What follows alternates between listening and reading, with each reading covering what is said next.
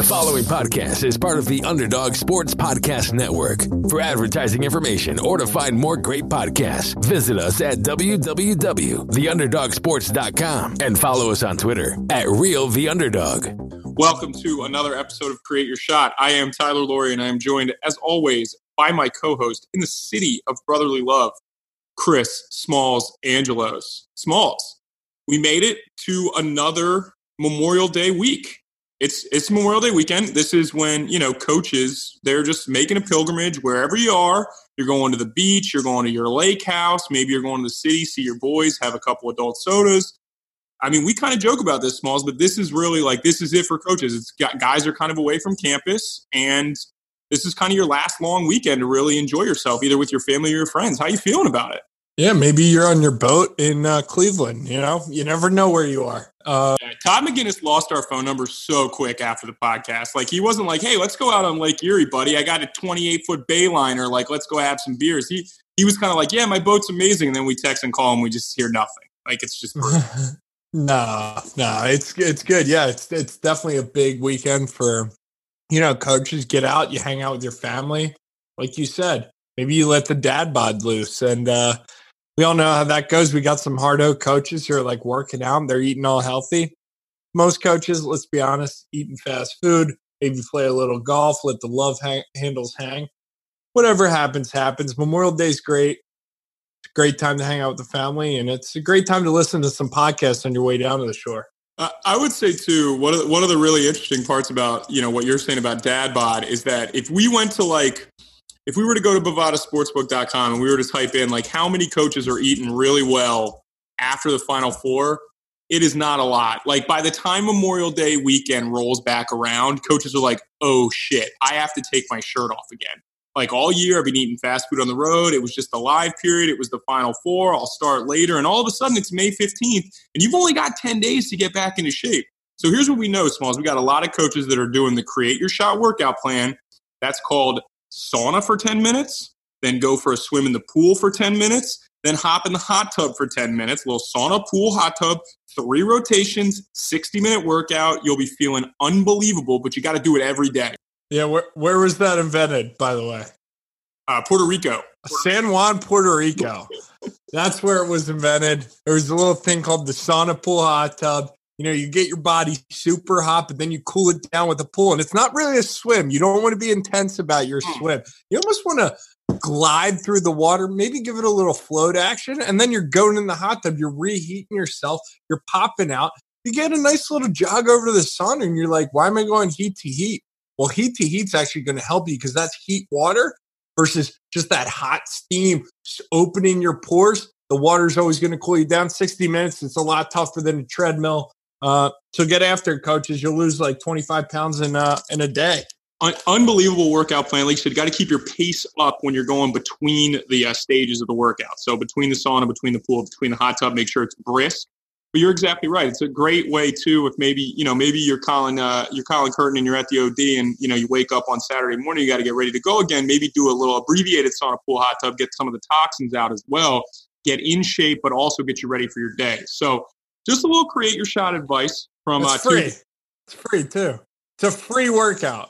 How many workouts do you see you have to pay? You have to, buy this PDF.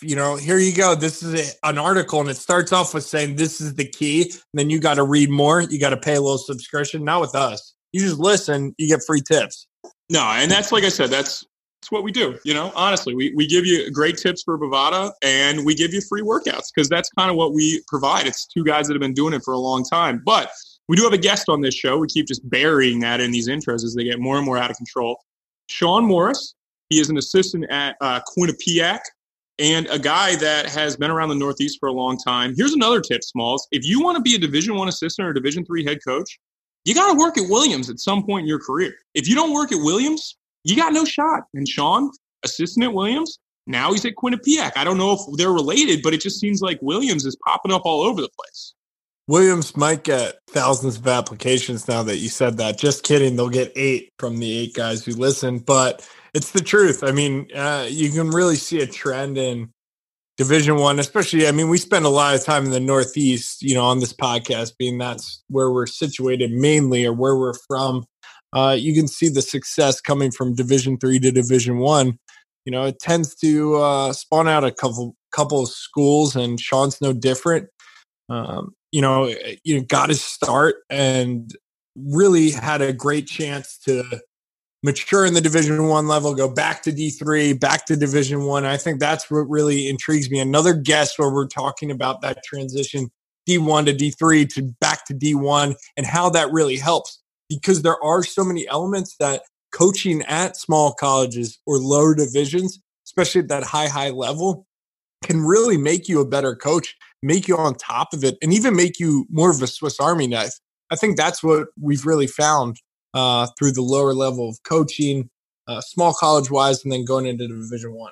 And I would say, too, Swiss Army knife's a really good word and a really good way to describe Sean. He was a guy that came recommended from a couple other people that we had known, but a guy that played at Lycoming. Shout out to Mike McGarvey. He's a guy that worked at Towson as a volunteer. Then he was the ops guy at Towson, then finally an assistant. And then, like we said, went back to Williams, going from the CAA over to the NESCAC, and then gets a shot at BU. He's associate head coach, decides to go with Baker Dunleavy to Quinnipiac, and that's kind of where he is now. And I think, the ability to do a lot of different roles and experiencing different roles at different levels and different conferences, it's a guy that finally, when he gets to a job like Quinnipiac, which is one of the best low major jobs in the country, bar none, unbelievable facilities, great resources, he's ready to really, really thrive. And I think kind of hearing his journey, it makes total sense. Like, all right, why would you leave BU, which is a good job? Like, why were you ready to go? And then, we kind of hear what his decision was and why he made it and why Quinnipiac's a really good fit for him. Yeah, and Quinnipiac, you mentioned one of the best, low major jobs type of situations. Like, if you're looking for a great bet on Bovada, and if they got, who's going to win their conference, each conference, Quinnipiac's got a great shot. They are set up, like you mentioned, resources, facilities, recruiting. They've got a really good shot to be very good. Baker Dunleavy at the helm, but I know, just speaking of Sean, he's excited about the season. He's excited about what they're building. And it's exciting to hear, starting kind of afresh with Baker Dunleavy and how they're working to build up that program back up to the top of the league.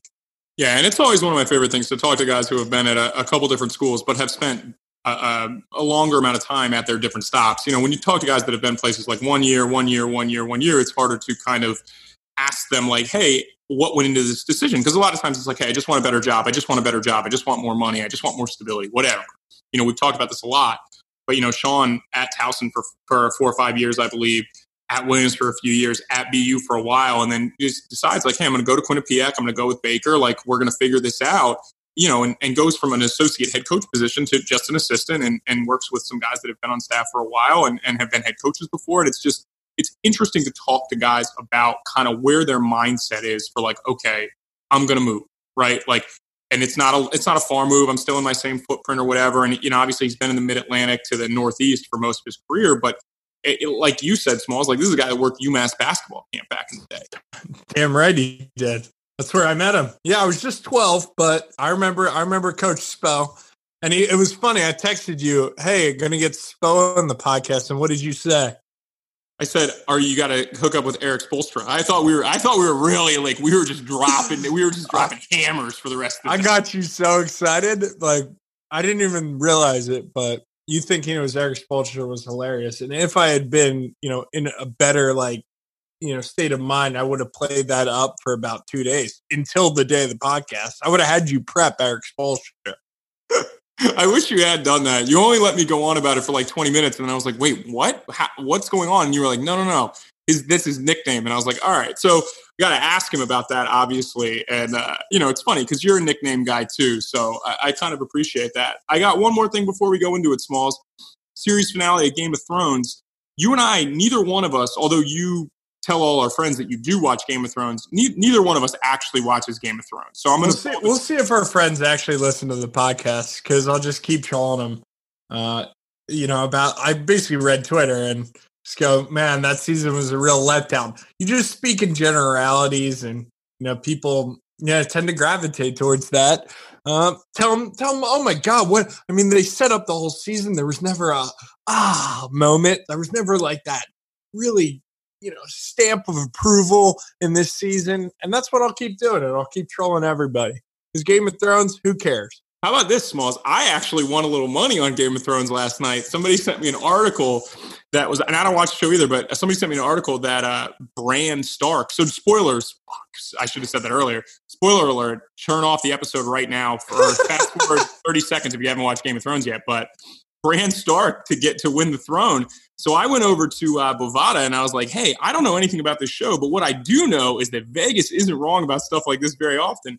So we threw little discs on Bran Stark, and then this morning, didn't watch the episode, kind of went on Twitter and was like, oh, man, these people are freaking out. Went back to my account this morning. We had $25 more in it. So Bran Stark, I don't know if you were a good character or not, but I appreciate what you did for me. So that's Talking Thrones. So now, it's safe for you to turn it on again. So 30 seconds-ish, no big deal. But, I guess that's it for us on the intro, Smalls. I appreciate everyone who listens. If you want to troll us because we just spoiled the Game of Thrones series finale for you, you can get at us on Twitter at Create Your Shot, Instagram, Create Your Shot Pod, Facebook, we are Create Your Shot, and createyourshot@gmail.com. As always, leave us 5 stars, but then in the review, write that you hate us for spoiling Game of Thrones, and that way that'll pop us up the rankings. But don't leave us 1 star. That's not very nice. If you like what you hear, obviously, please do leave 5 stars. If you do that, send us a screenshot. I'll send you a koozie. And other than that, enjoy this interview with Sean Morris, assistant men's basketball coach at Quinnipiac. And we appreciate everyone who listens.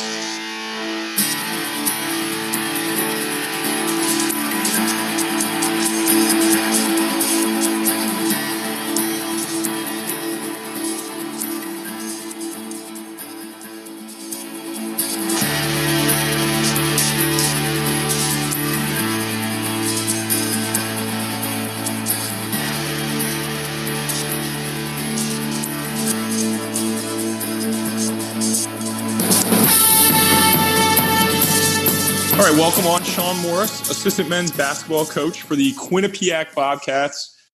We mentioned this in the intro, too. It is Memorial Day week, so you're coming up on a little bit of a long weekend, but we just talked about how your guys are back at Quinnipiac for the summer. But we appreciate you joining us, and how are you today? No problem, guys. I'm doing good. Absolutely. So for you guys, this is you're coming off your second season.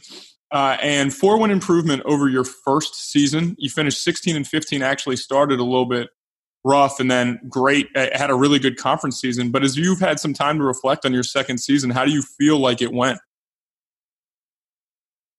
I think the craziest part now is just realizing you've already done 2 years here at Quinnipiac. I think when we took over the program, the really interesting part for me was being at a place that you're totally kind of in a little bit of a rebuilding mode. So how you do that, I think the first month was just work as hard as you can, figure stuff out as you go. And, I think we made some mistakes. We did a lot of stuff. We recruited a ton of kids. And then now you go through that first season, then you kind of start to get your bearings of where you are. And now year 2 was a big change for us when we got Cam Young back, and the NCAA gave him an additional year. So we went from, thinking you're going to be super young your second year to now all of a sudden having a chance to be picked towards the top of the league because you have a player of his stature back. And now actually going into your third year, I think it's interesting you said the differences between your first and second year. As you go into your third year and you start your summer session, which is your third time around, what are some of your goals and anticipations for this next season coming up? I think the big thing for us, we're a huge program that's built on, player development, trying to be able to get your guys better, knowing you have the spring and summer to be able to do that. I think you have guys that just in our short 2 years of being here, we've been able to kind of show players what we think they need to get better at, get the buy-in from them, and be able to see consistent improvement. If you look at, guys like Cam Young's percentages, Rich Kelly's percentages, a lot of that they developed during the spring and summer. So knowing that's a big foundation of our program, it's fun this time of year because you get on the court, you got guys that love to be in the gym, and you can see them get better. And I think now, though, you just have such a much bigger comfortability factor with the players you have, the system you have in place. So everyone is more on the same page at this time of year than we would be, last spring or the spring before that. You mentioned starting in essentially a rebuilding mode, coming in as a new staff and, maybe making some mistakes, but essentially having a blank canvas to work on. What's the biggest difference from that first month and maybe even that first entire year to now as a coaching staff? I think we have figured out kind of what our niches become, both in a recruiting standpoint, how we play within our league, because you're going to match up with different teams that you play against different ways. I think just even as a staff, knowing each of our roles of how to work with each other, because none of us have really been on a staff with each other at previous places. We were kind of all new together. So being able to learn and grow and get to know each other from a relationship standpoint. And then now basketball wise, it's just continually, being around each other, being around your players and getting your program going in the direction you want it to go. And I'm going to use the worst buzzword in coaching here, the most general and a term that I probably get annoyed with too, but how did Coach Dunleavy kind of institute the culture of Quinnipiac basketball, being that this was his first chance as a head coach? How did he establish that, and how has that grown throughout the 3 years? I think the biggest thing is trying to figure out the right players for our place with the system we want to do. But first and foremost is kind of developing relationships with our guys. Obviously, Coach coming from Villanova after winning the national championship, he had a pretty good blueprint of what works and what doesn't work.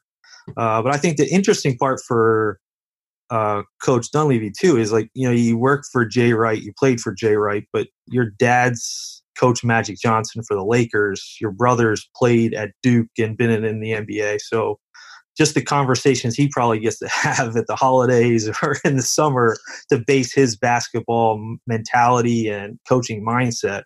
It's just another way that he can kind of get a glimpse and give you some of the same things of what works, what doesn't work, and understand too, as we're moving about it with our staff, that some of these things that we're going to do aren't going to work, and we're going to learn from them and be able to kind of improve them. Sean, you were at BU for 6 years, associate head coach by the time you left. Was it a difficult decision to take on a new job and to leave a place that you were pretty clearly very comfortable at? It was. Boston was a place that my wife and I loved living there. When we first went there, it was the two of us, and then during the time of it, we were there, had one kid, then had two kids. So you start thinking a little different when you have family. So getting out of this Boston in the city and being able to get a different chance to move as a younger family was something that was enticing to us. But also the biggest thing for me from a coaching standpoint, whether you have an associate head coach title, assistant coach title, I really, I don't think you're in this for all of a sudden all the titles you're going to have unless you get the one that is the head coach sort of one. That's the one that really something. But the big thing for me was being able to just still learn from somebody else. And I have a ton of respect for Coach Dunleavy, getting to know him, because Coach Jones was an old Jay Wright assistant coach from Hofstra and Villanova. So you had that Villanova basketball tree that I got to learn under, and getting another guy that I could learn different things from. Because I think when you're a younger coach, the more you can learn from different people, be around different head coaches, experience different things, the better you become. When you did, eventually get the job, your first couple months on the job, you specifically, I know you were talking about trying to build a culture within the staff. What did you specifically want to focus on? If you had a little punch list of 3 to 4 things that you thought were really important when you got to Quinnipiac to carve out your own niche, could you kind of tell us what those were, or kind of what your thought process was going in?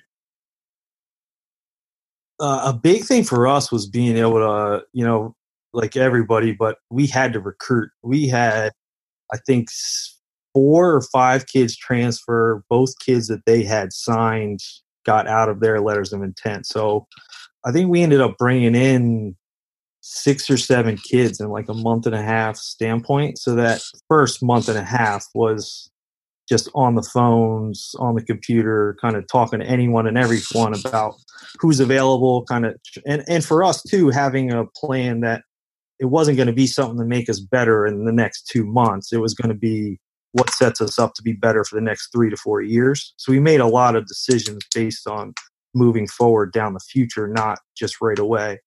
And then being able to get,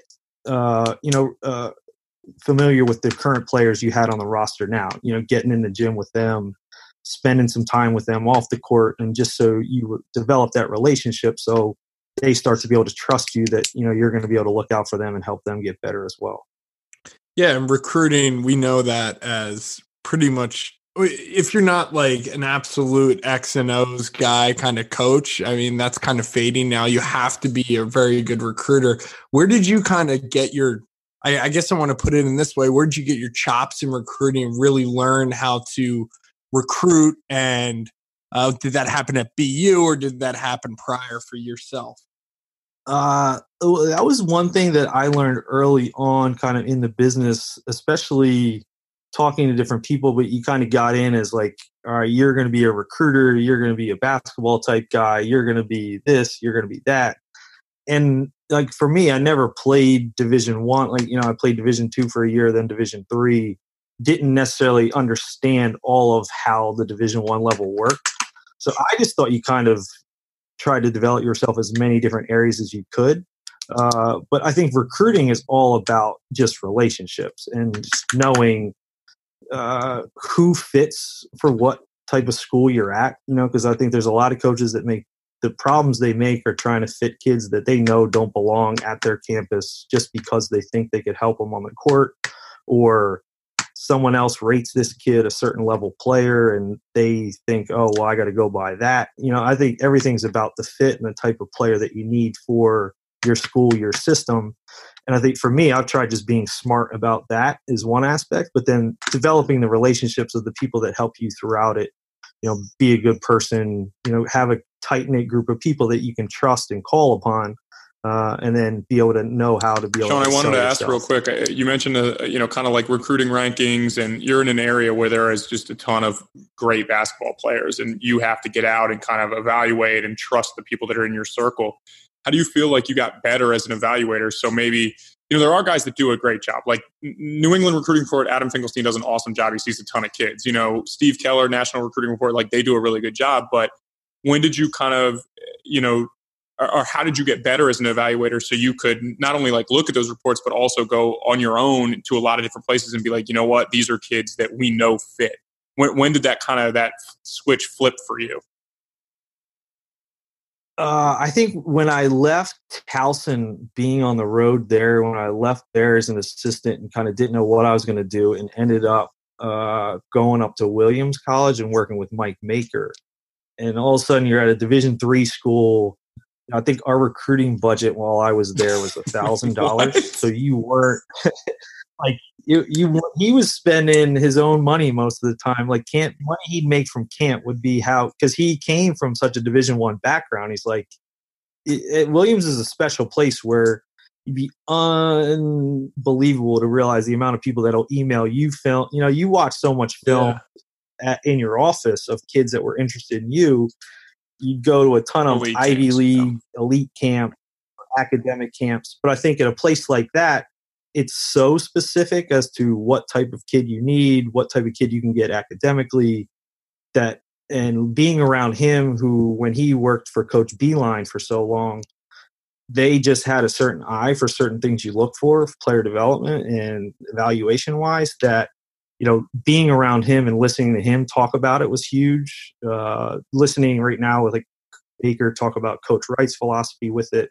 That's where I feel like right now I'm so fortunate is like the last three guys I've worked for are two guys that have been assistants for Coach Wright, and then Mike Maker, who was with Coach Beeline. I think if you look in college coaching right now, Coach Beeline and Coach Wright, they're two of the best guys doing this. So I feel very lucky to be a part of learning from that's guys actually that really funny, because I was talking to somebody today about like John Beeline and how somebody asked me like, did I think he'd be successful in the NBA? And I said the one thing that he was like better at, I thought, than anybody, and Jay Wright definitely fits this mold as well, is like those guys just evaluate their ass off. They work really hard. They find kids that are, I mean, we've seen it with Jay Wright. Like he just picks kids that fit his system. For a while, he got a ton of McDonald's All-Americans, and the program wasn't exactly where he wanted to be. And then he was just like, forget it. I'm going to find guys that can play for me.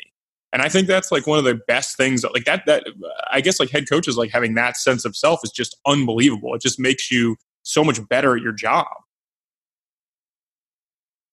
Yeah. And I think those guys, and any coaches, whether it's them or high school coaches, Division III coaches. I think when you start to become comfortable with yourself and trusting like what you see and knowing that fits for you, there's probably some of those guys that went and played for Coach Wright or Coach Beilein that are in the NBA right now that if they would have went to a different school, they might be playing over in Lithuania right now. So you never know what fits with what kid until he gets into that environment. But as coaches, I think we all know that we see certain things that we like, maybe that the guy next to you when you're watching the same game doesn't like.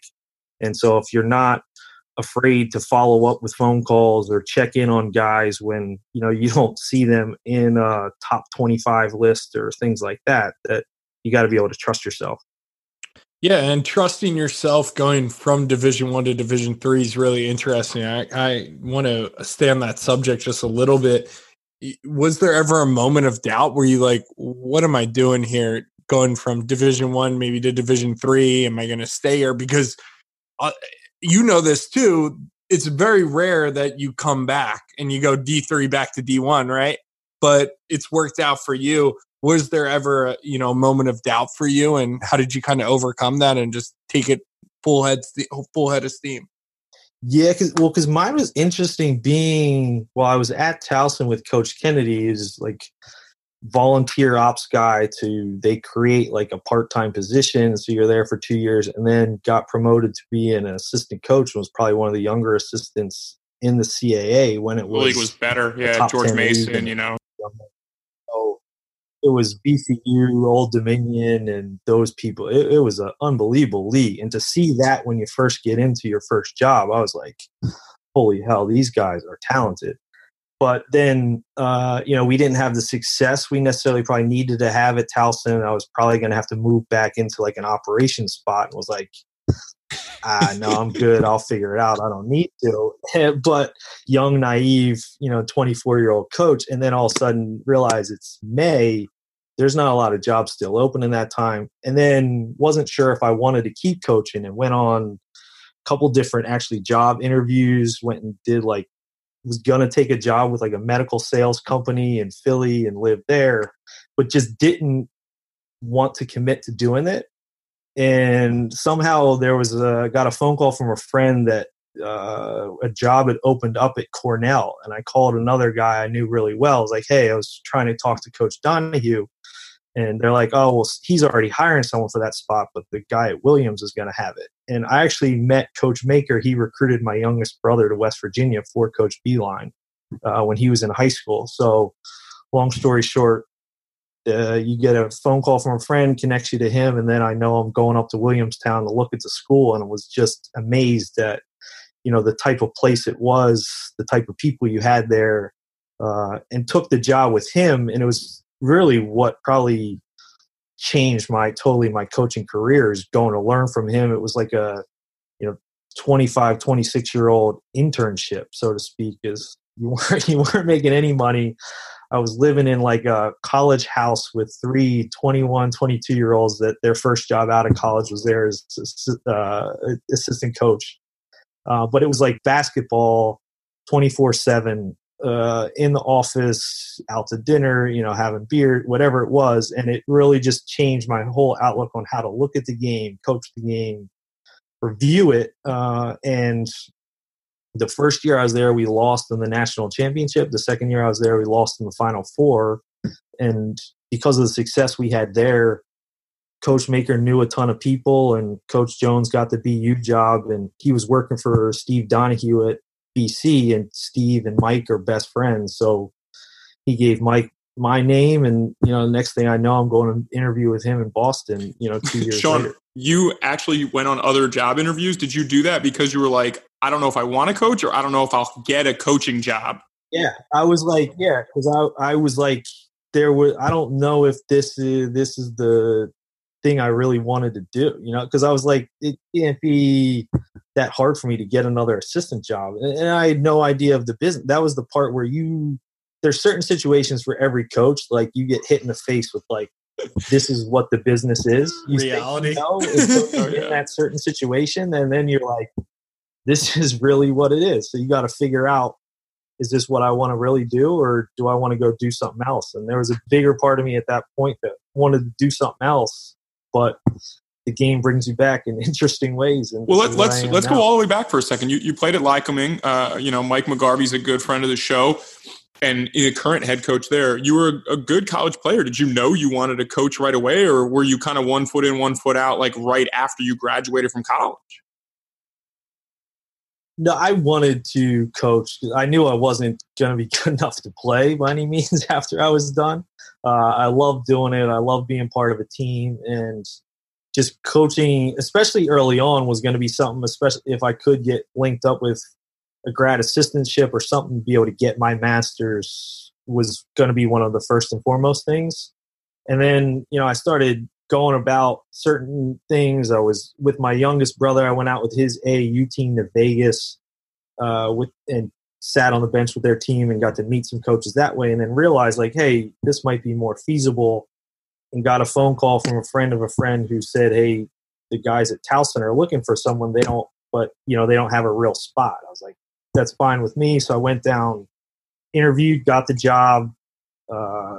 Actually, thank God our friend Squirrel hooked me up with his sister's friend from college, just had bought a house in Baltimore. So I ended up living with two girls. I lived in the basement, paid them like cash per month while I bartended and was a waiter in Inner Harbor on the side while I was the ops guy at Towson.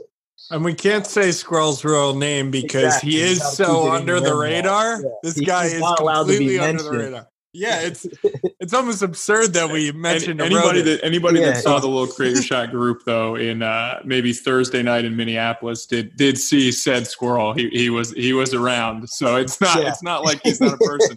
I do think, Sean, you probably made more money that year as a bartender than any operations role in the CAA. I would guess if you were bartending at the Inner Harbor. Yeah, it was interesting. You just get the money, bring it home, throw it in your top dresser, and give her the $300 at the end of the month and hope you had some left over. So it was quite an experience, especially when you're working for a guy like Pat Kennedy. Well, it's so funny too. You mentioned like this is kind of the business and everyone gets hit in the face. I remember the first year I worked at Hoop Group that there were a couple guys there that worked at Towson, and one of the guys was the ops guy at Towson, and we all know him. I won't use his name, but like I kept thinking to myself, like, man, this guy's made it. Like, this is unbelievable. And I remember like 2 weeks after, 2 weeks into my stint as a Hoop Group elite runner, making $200 every 7 days, I realized the guy was leaving Towson because he wasn't making money. There was $0.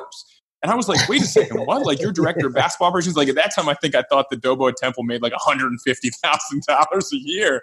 And I remember like Johnny saying like, oh yeah, it's a volunteer spot. I got to find something else. And I was like, man, this is really what people want to do. Like, and you just have no idea kind of what that grind is. And now the stories are funny and it's great to talk to you about it now, but there's real life problems at 23, 24, 25 that like, you got to figure it out. You really just. You do. You definitely have to. I was really lucky that, found the right place to live at the right time and work for a guy who, had other connections to be able to get you some other money on the side through different things and stuff like that. I got a lot of help too from my parents, not maybe helping me with stuff for a car or things like that. So I think a lot of young coaches, when you're figuring your way out in this business, you're going to need one or two lucky breaks, and you're going to have to make some choices that aren't based on money by any means, as much as, a lot of your friends, they're graduating, they have jobs lined up, they have this, they have that. You're not going to be able to be in maybe some of those circles, taking weekend trips to Miami or going to California and things like that. But so much FOMO. There's so much FOMO going on as a young coach. They are. But now you got Instagram and everything else. You can just live through them and what they're doing on their phone. Guys, we got to take a quick break. America's pastime is back. The smell of grass, the crack of the bat, and now the sensation of money burning a hole into your pocket. Yahoo Daily Fantasy contests bring you closer than ever to the game that you love. Yahoo DFS offers single-day and week-long contests so you can pick a new team every day. To get started, go to yahoo.com/dailyfantasy and find a contest that's right for you. You can try a 50-50 contest where the top 50% of lineups wins, or you can try Yahoo's innovative quick match feature where they'll pair you with another player of your skill set. Or play for their larger prizes and bigger bragging rights and guaranteed prize pool contests. Yahoo Daily Fantasy also has the lowest management fees across the industry. Don't play with the other sites that charge high fees just to play. Yahoo's lower fees mean more prizes for you, the players, to win. Use the promo code POD25, that's POD25, for $25 in free play when you make your first deposit. The sooner you get to playing, the sooner you can get to winning. So go to yahoo.com/dailyfantasy to start playing today. Also, the summer's heating up, and that means fall and football are just around the corner. Join Ross Tucker as he gears up for another exciting season and speculates on what you should expect. Download new episodes of the Ross Tucker Podcast and more every week on Apple Podcasts and Podcast One Sportsnet.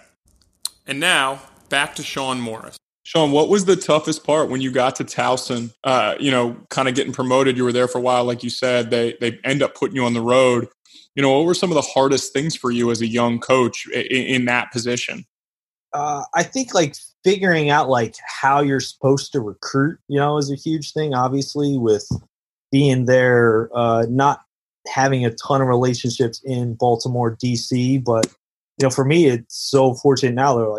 There's some of the people down that area now that I would consider some of my closer friends in this. That it's areas that I'll always try to go and recruit based on being down there at some of those times and taking advantage of some of those relationships that you make. But just learning that part of it, because Coach Kennedy, when I was working for him, I learned a ton from him, but he was on the tail end of what his career was, from Florida State and DePaul days and things like that. So you didn't get as much hands-on stuff from him as some of the other head coaches I've had. So that first part, I think I had to kind of just trial and error, figure out what worked and what didn't work, and see, and kind of just trust yourself a little bit.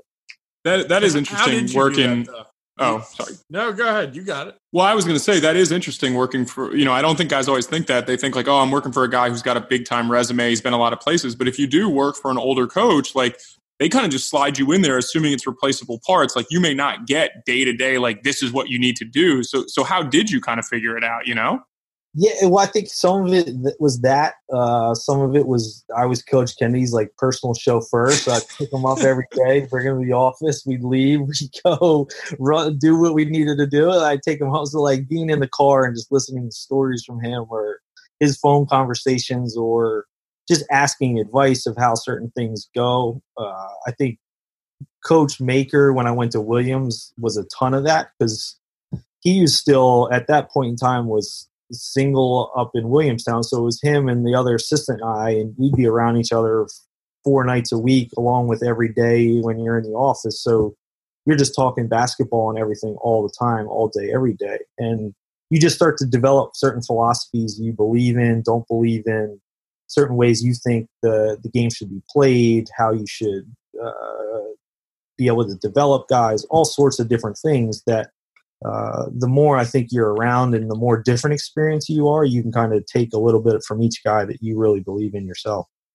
Listen, we have a lot of fun on this podcast, but there is a semi-professional development part of it, and I want to ask you, how do you attack? This is like your Bovada infomercial. Yeah, this is that's good. That's this really is totally good. it. We're going to have to bleep that out, because there's no way the NCAA is going to listen, and all of a sudden there's going to be problems. No one cares about the trial. The scandal's out. Yeah, exactly. Betting. You guys are the ones ruining college basketball. Yeah, exactly. No, I do want to know, from a professional development for young guys entering the business, what would you give a concrete element, how to develop those relationships, maybe with high school coaches, AU coaches? What was the best method that you kind of found to develop those relationships?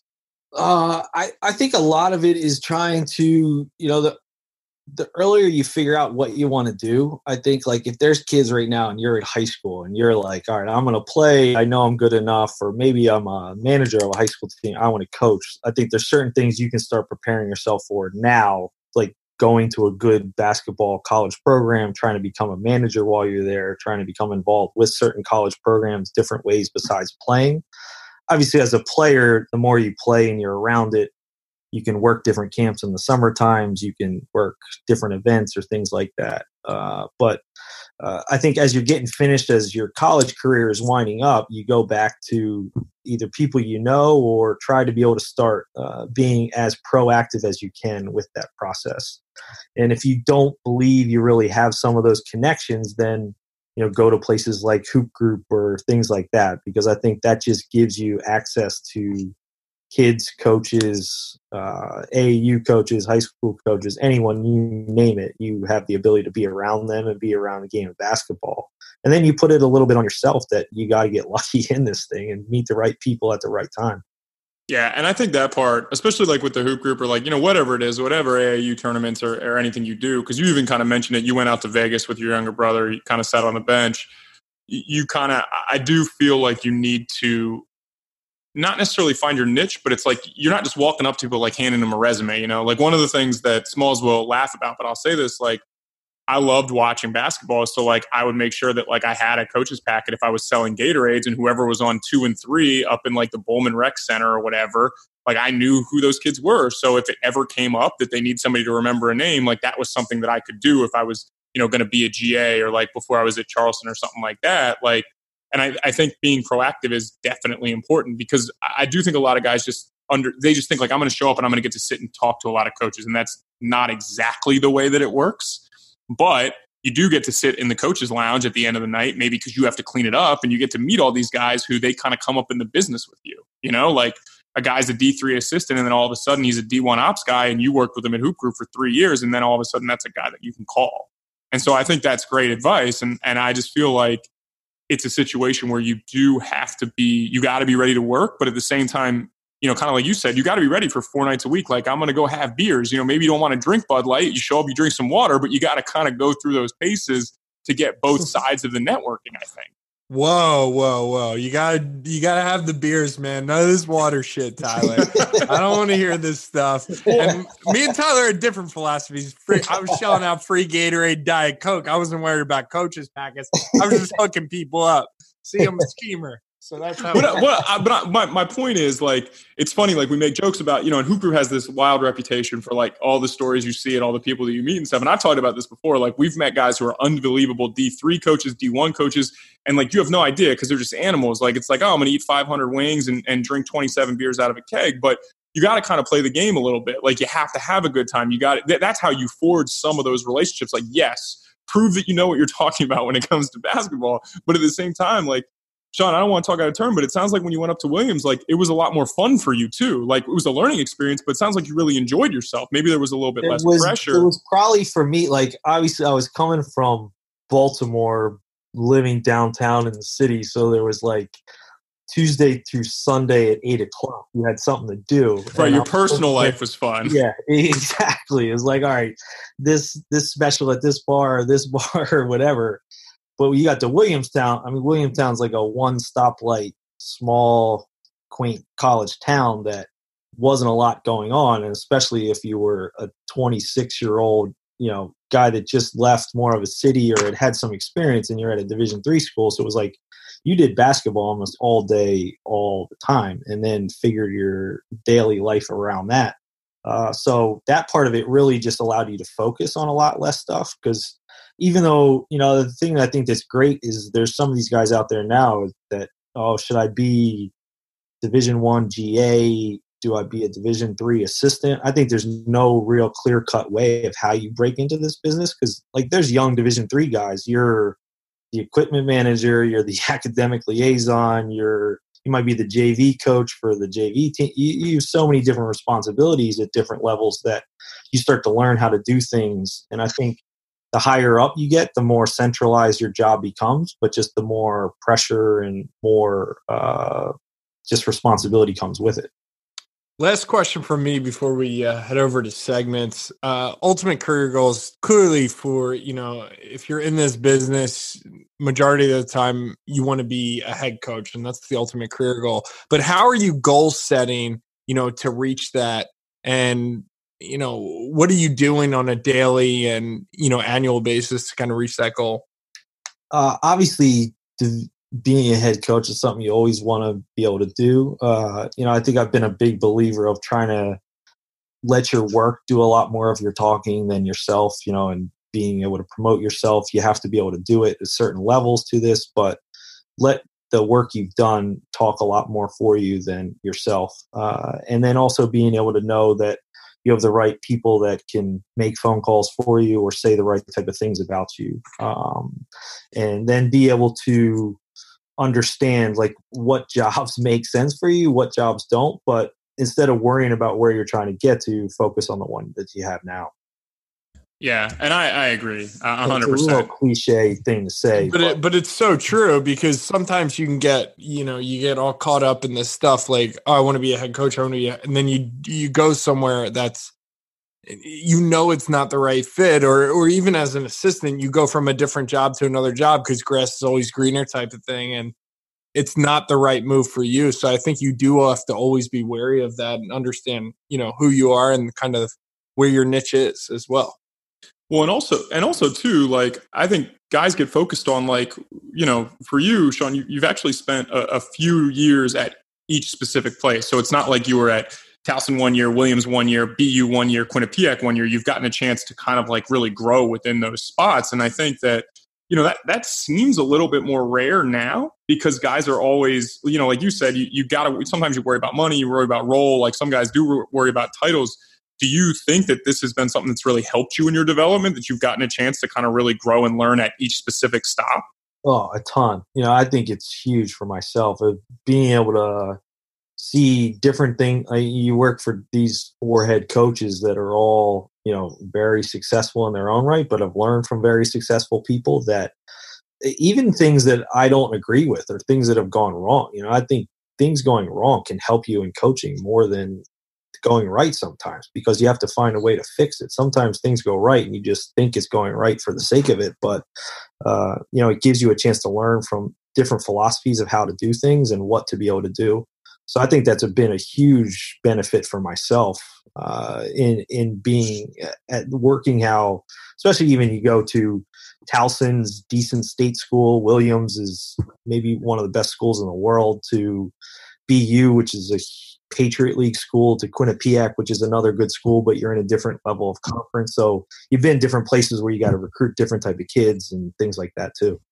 Yeah, and I actually think the one part, what you were saying about like learning from what you did wrong, and unfortunately at Division I level, you don't always get that chance. Like sometimes it's too late, or you panic and maybe you drastically change something that ends up hurting you. And I think, but that is an interesting point, because you have to be open and reflective, even as an assistant too, I would guess too, right? Like you need to think about, I didn't get this kid, like why? Was it my relationship? Like, and I think, are you the type of guy, Sean, that after each season you're kind of sitting down and like, all right, what can I do better? What did I do well this year? What did I do wrong this year?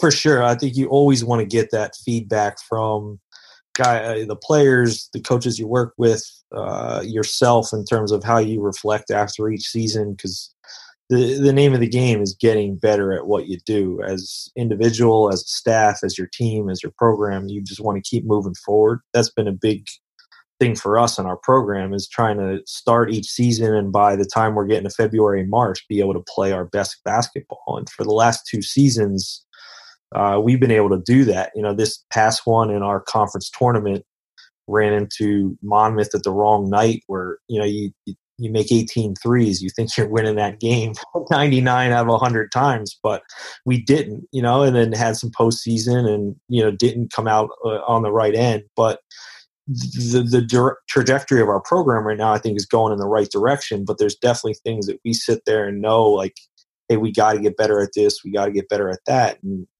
that's the thing as coaches, that you always want to look at after each season and know that you're moving it in the right direction.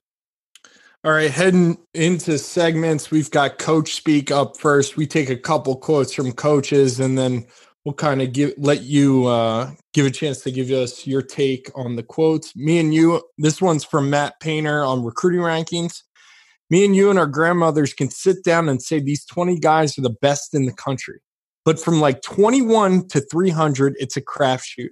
How do you know what's inside somebody? Matt Painter, and I think he's saying something a lot of us know and feel being in this industry, is it really is. The top 20 guys, yeah, they're surefire. And maybe even at some years it's the top 30. But from there and on, you really don't know. So how do you go about identifying guys that can be key players in your program, given the amount of guys that you have to recruit? This isn't like, you talk about Duke and Kentucky and then specific levels. They have to recruit, a finite amount of guys that really fit. But, you've got to have a wide list. So how do you kind of identify those guys? I think a lot of it is knowing that you got to be smart and intelligent with your time of who you can get, who you're kind of wasting your time to.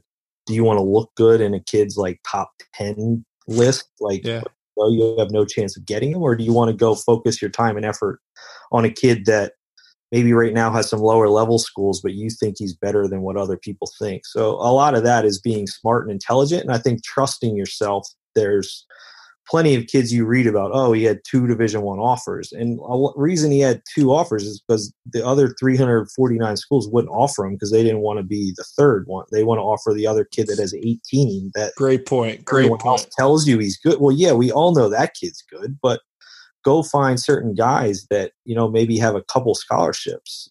Like we have a kid with us, Rich Kelly, that's from right here in Fairfield, Connecticut. I mean, he probably played in front of all the schools in New England and didn't have anything and came to us when we got the job. Thank God, you know, like 40 points as a freshman, was all rookie, was second team all league now. And there's probably 30 schools that would take him if he said he wanted to transfer tomorrow. So you have to be able to trust certain things that you see and know that, you know, who's good at Quinnipiac doesn't necessarily mean is good at Boston University or is good at Towson. Like, so each school and coach has their certain fit that fits the way they play. So I think the best coaches that can evaluate know, hey, they see a kid do something as simple as like Coach Beeline. If he sees a kid pivot a certain way, he likes him. You know, there's not a lot of coaches that, because you can reverse pivot in a certain direction, that are going to recruit you. And he's a guy that if he sees it, he's going to look at you more. You have to know what you need.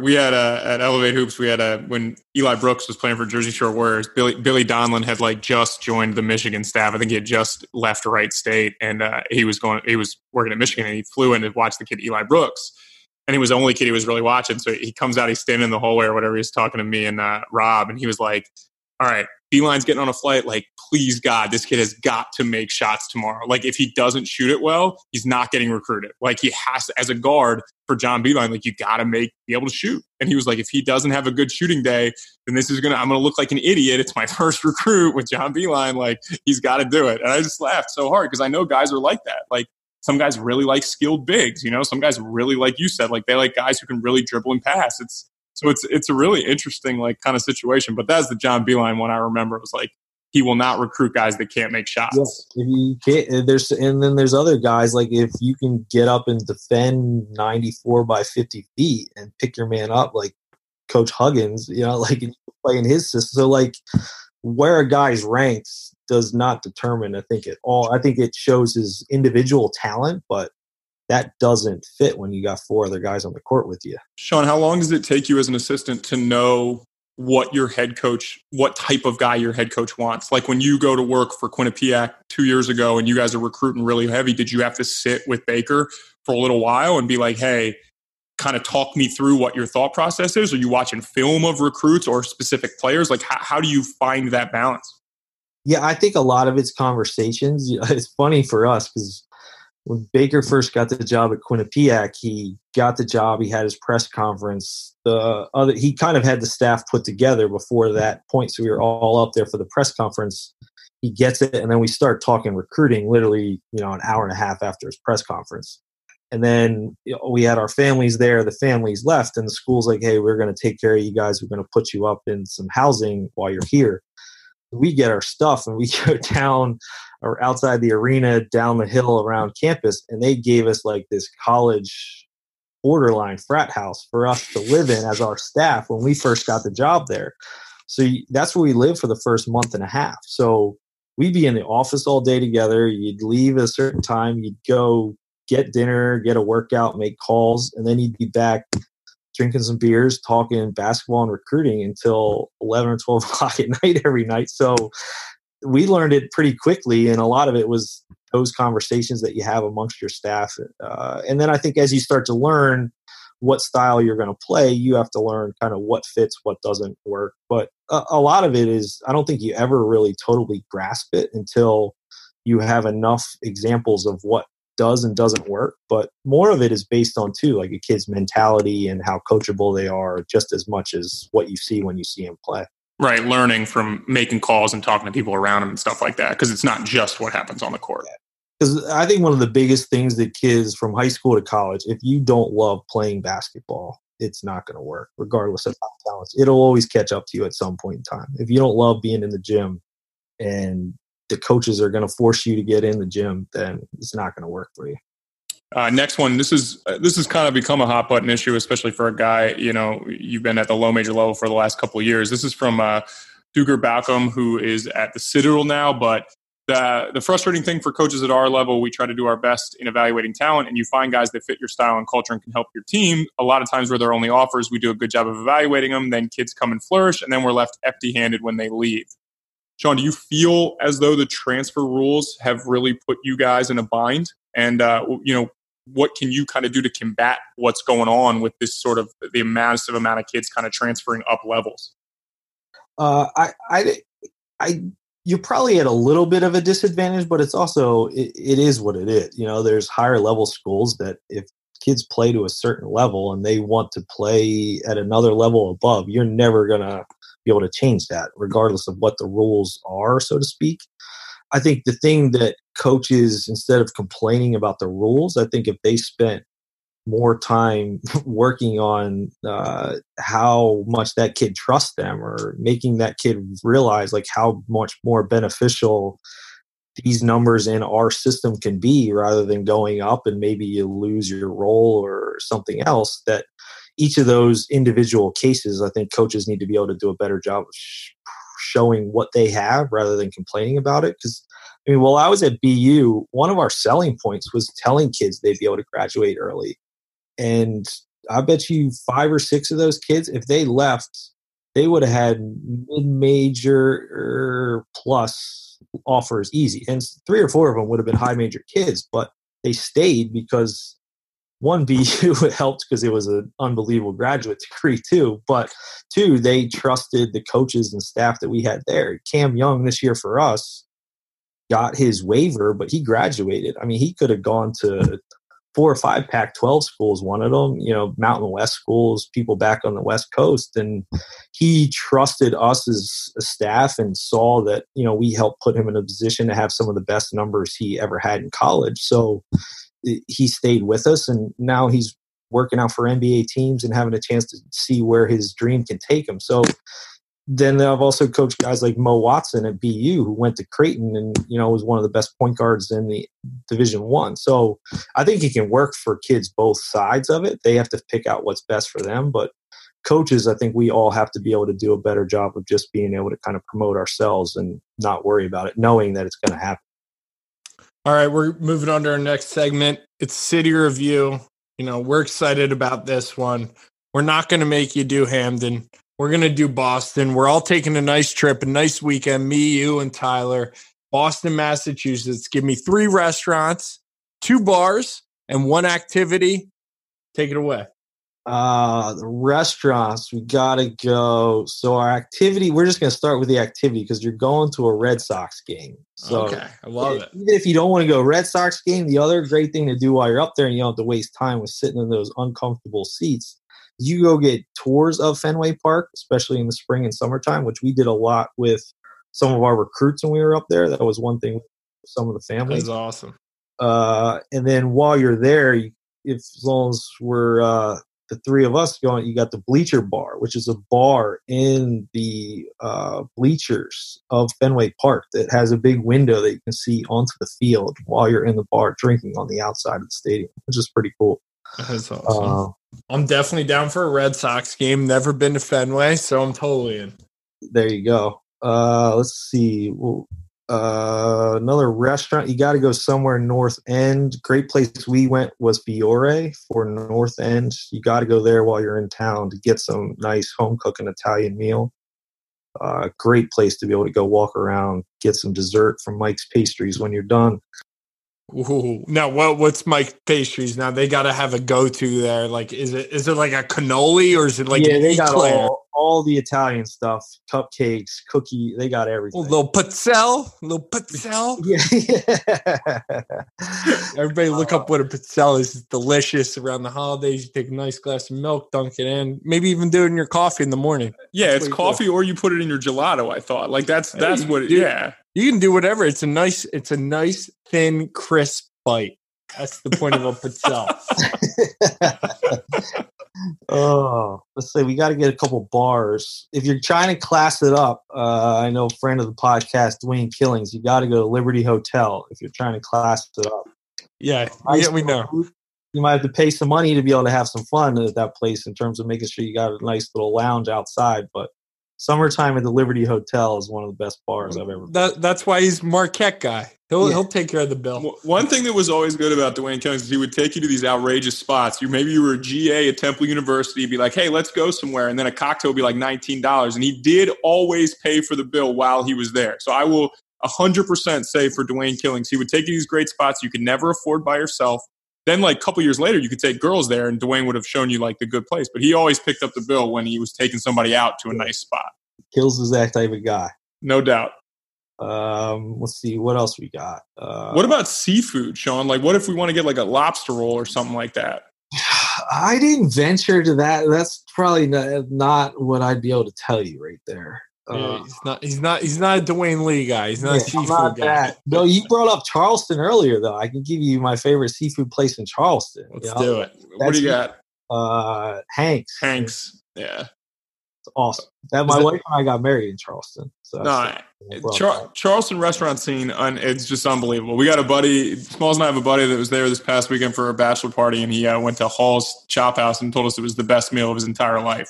Like, he was texting us the whole time. But Charleston's just different, man. It's different. Special place right there. All right, we got to get our Charleston shit out of the way. What do we got to go back to a bar in Boston? Yeah, one more bar. Let's go. I mean, you got to go. No, that's. If it's still open, we got to see if Atlantic Beer Garden is in Seaport. Okay, another great summertime spot. So as long as it was in the process of maybe getting knocked down to build high-rise apartments, like they need more apartments in Boston. That was an awesome spot on the water down there. I'm always in for a good beer garden. Outside in the summer, springtime, it's always perfect. So any beer garden, but that one, we'll find it out. We can always use this little thing I like to call Google, and we'll find out. Yeah, Bovada over under for Smalls' summer beers is like 28 if we go to a beer garden. As long as we get there like 1:05 p.m. and we can be there until like 10 or 11. Although he did say the other day that he had 6 beers and the next day he was feeling like a little bit immobile. I'm becoming older and I'm having more difficulty with hangovers, so I'm looking for a remedy constantly. That's the worst part of it now, man. I think you're having fun until you wake up the next day. All right, let's do 10 touches. I got the first 5. 30-second rapid fire. Who's the funniest person you've ever worked with or you've ever coached? Tom Pecora. Oh, yeah. Actually, your whole staff is pretty funny now, Sean. Even Baker has like a pretty funny sense of humor. Baker has a very good sense of humor. TP is hilarious. That guy keeps the office interesting. What is your worst basketball travel experience? I went overseas with a travel team, and we were going overseas to Prague in Germany. And we were in Prague, and in the middle of the night, we got woken up from our hotel. We got evacuated to the roof of the hotel because it had rained for 24 straight hours there. And the next thing you knew, the whole entire city was underwater. It was wow. Up to sections. We couldn't leave. He got evacuated. We got put in a different hotel. Needless to say, we never made it to Germany, but we hung out in Prague for 9 days before we came home. What are you currently binge watching? Obviously just finished Game of Thrones. You got Billions going on right now as well. It's been a better season for Billions than Game of Thrones, I'll tell you that. Yeah, I mean, Game of Thrones just, didn't really have a wow factor in any episode. They set it up for so many seasons, and I was craving it. And then really nothing, and it really let me down. Spoiler alert, the last episode star. People were very mad online on Sunday night. That is 100% true. There were people just not happy. Game of Thrones let them down. All the hours of binging. What's the best game you've ever been a part of as a coach? As a coach, I would say Williams at the Final Four the first year we played Guilford. We were down. I think we scored 62 points in the second half. We scored like 18 of our last 20 possessions of the game. It was unbelievable to go to the national championship. Okay. Who is, in your career, who's been the hardest player to game plan against? As much as I probably still can't remember it now, but when I was first at Towson and we played Northeastern, they had J.J. Barea. He was the best player I've ever watched sitting on a bench. That's awesome. So quick. He talked shit to your team in Spanish and went right by him and did whatever he wanted. Didn't he average he was like averaging like 10 assists a game too? Yeah, for like it was ridiculous. Was killing people. What would you do if you weren't coaching? Probably be in sales. Medical device sales. Nice big money. I love it. What would you change about college basketball? One, I would definitely go to quarters. I think it makes too much sense not to. And just being an offensive coach, I would love to get the ball advanced at the end of a game. Sean, what would you do if you went to quarters? What do? Do they just keep fouls the same, or just go to NBA rules where it's 5 fouls? 5 fouls. Yeah, I think it'd make it go quicker. I think you'd take away some of the timeouts that you don't need, and it's just to get the game more. I think the college has done a ton of things to try to mimic the NBA, but there's other things they go the opposite. It just doesn't. If you're going to try to get some consistency to it, I think it makes sense. Yeah, it seems like a no-brainer, but, commercial. They've got their whole commercial and TV timeout structure, but we won't get into that. What's your pregame routine? You have any superstitions? I don't really have one now. It's pregame meal home, run around with my kids for like an hour, and then head back over to the gym. Did you have one when you were a player? I did. I would definitely try to go take a nap after the pregame meal, wake up, and then get ready to go. I always took a shower before the game. Okay, I like that. Most embarrassing moment as a coach? One of the huddles when I was at BU was remember had the clipboard, was talking to the team in it, trying to diagram a play towards the end of the game, was squatting down. And in the middle of trying to diagram, it literally just leaned back and just fell flat on my back. I was on my toes trying to balance myself. That's worse than ripping the pants, because I thought that's where that was going. Actually, at least that just ended there. I didn't have to put a towel around my pants, so I could fall over that one any day. Yeah, you can't pull it off like Ed Cooley. But hidden talent. Do you have any hidden secret talents? I do not. No. No, that's a great answer. 2 future podcast guests for us. Let's see. We gotta go. Do you guys do high school coaches? We would, yeah. Yeah. You gotta get my man Matt Griffin at Roman Catholic on there. Okay. He's got some Philly hoops to be able to sell. And how about we gotta get my guy Jerry McNamara up at Syracuse. Let's get him. GMAC there, yeah. We'll see. I wonder what Jim Boeheim would think about someone on his staff doing a recorded interview. He might not be happy with that, or he might not know how to get podcasts, so it doesn't really matter. So he won't know it happens. He'll be all right. Yeah, there's no chance. Yep. All right, last segment. Same 2 questions to every guest. We call these parting shots. I got the first one. Sean, what's the best advice you've ever been given? Life's all about relationships.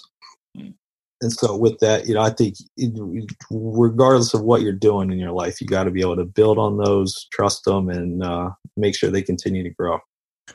Face to face with your 24-year-old self, what are you telling that person? I think that's one of the things you talk, you get stuck going places with your wife or certain things that you're around other people and oh, hey, what do you do? And you explain it. And also, what do you do if you don't have games, or what do you do? They don't understand what a coaches really do and how much you have to be able to do, I think, at certain times. But the thing I always say to people is I don't really feel like I ever go to work with what At the end of the day, you're coaching basketball and you're trying to help kids grow up and become, from young men to adults that can go on and be able to be, productive people in our world. And, if you're in college and that's not part of what you're trying to do, then you're cheating the kids.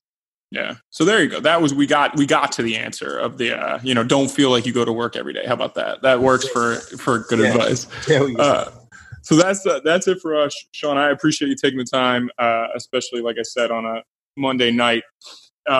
He is at SMorrisQU on Twitter if you guys want to go follow him. And, Sean, I hope you do get some time off. I know it's been a busy couple months now that the season's over, and, you have some time now that it's summer one to get to know your guys. But we appreciate you coming on, and we'll be watching for you in the future, man. Thanks, man. Take care, guys.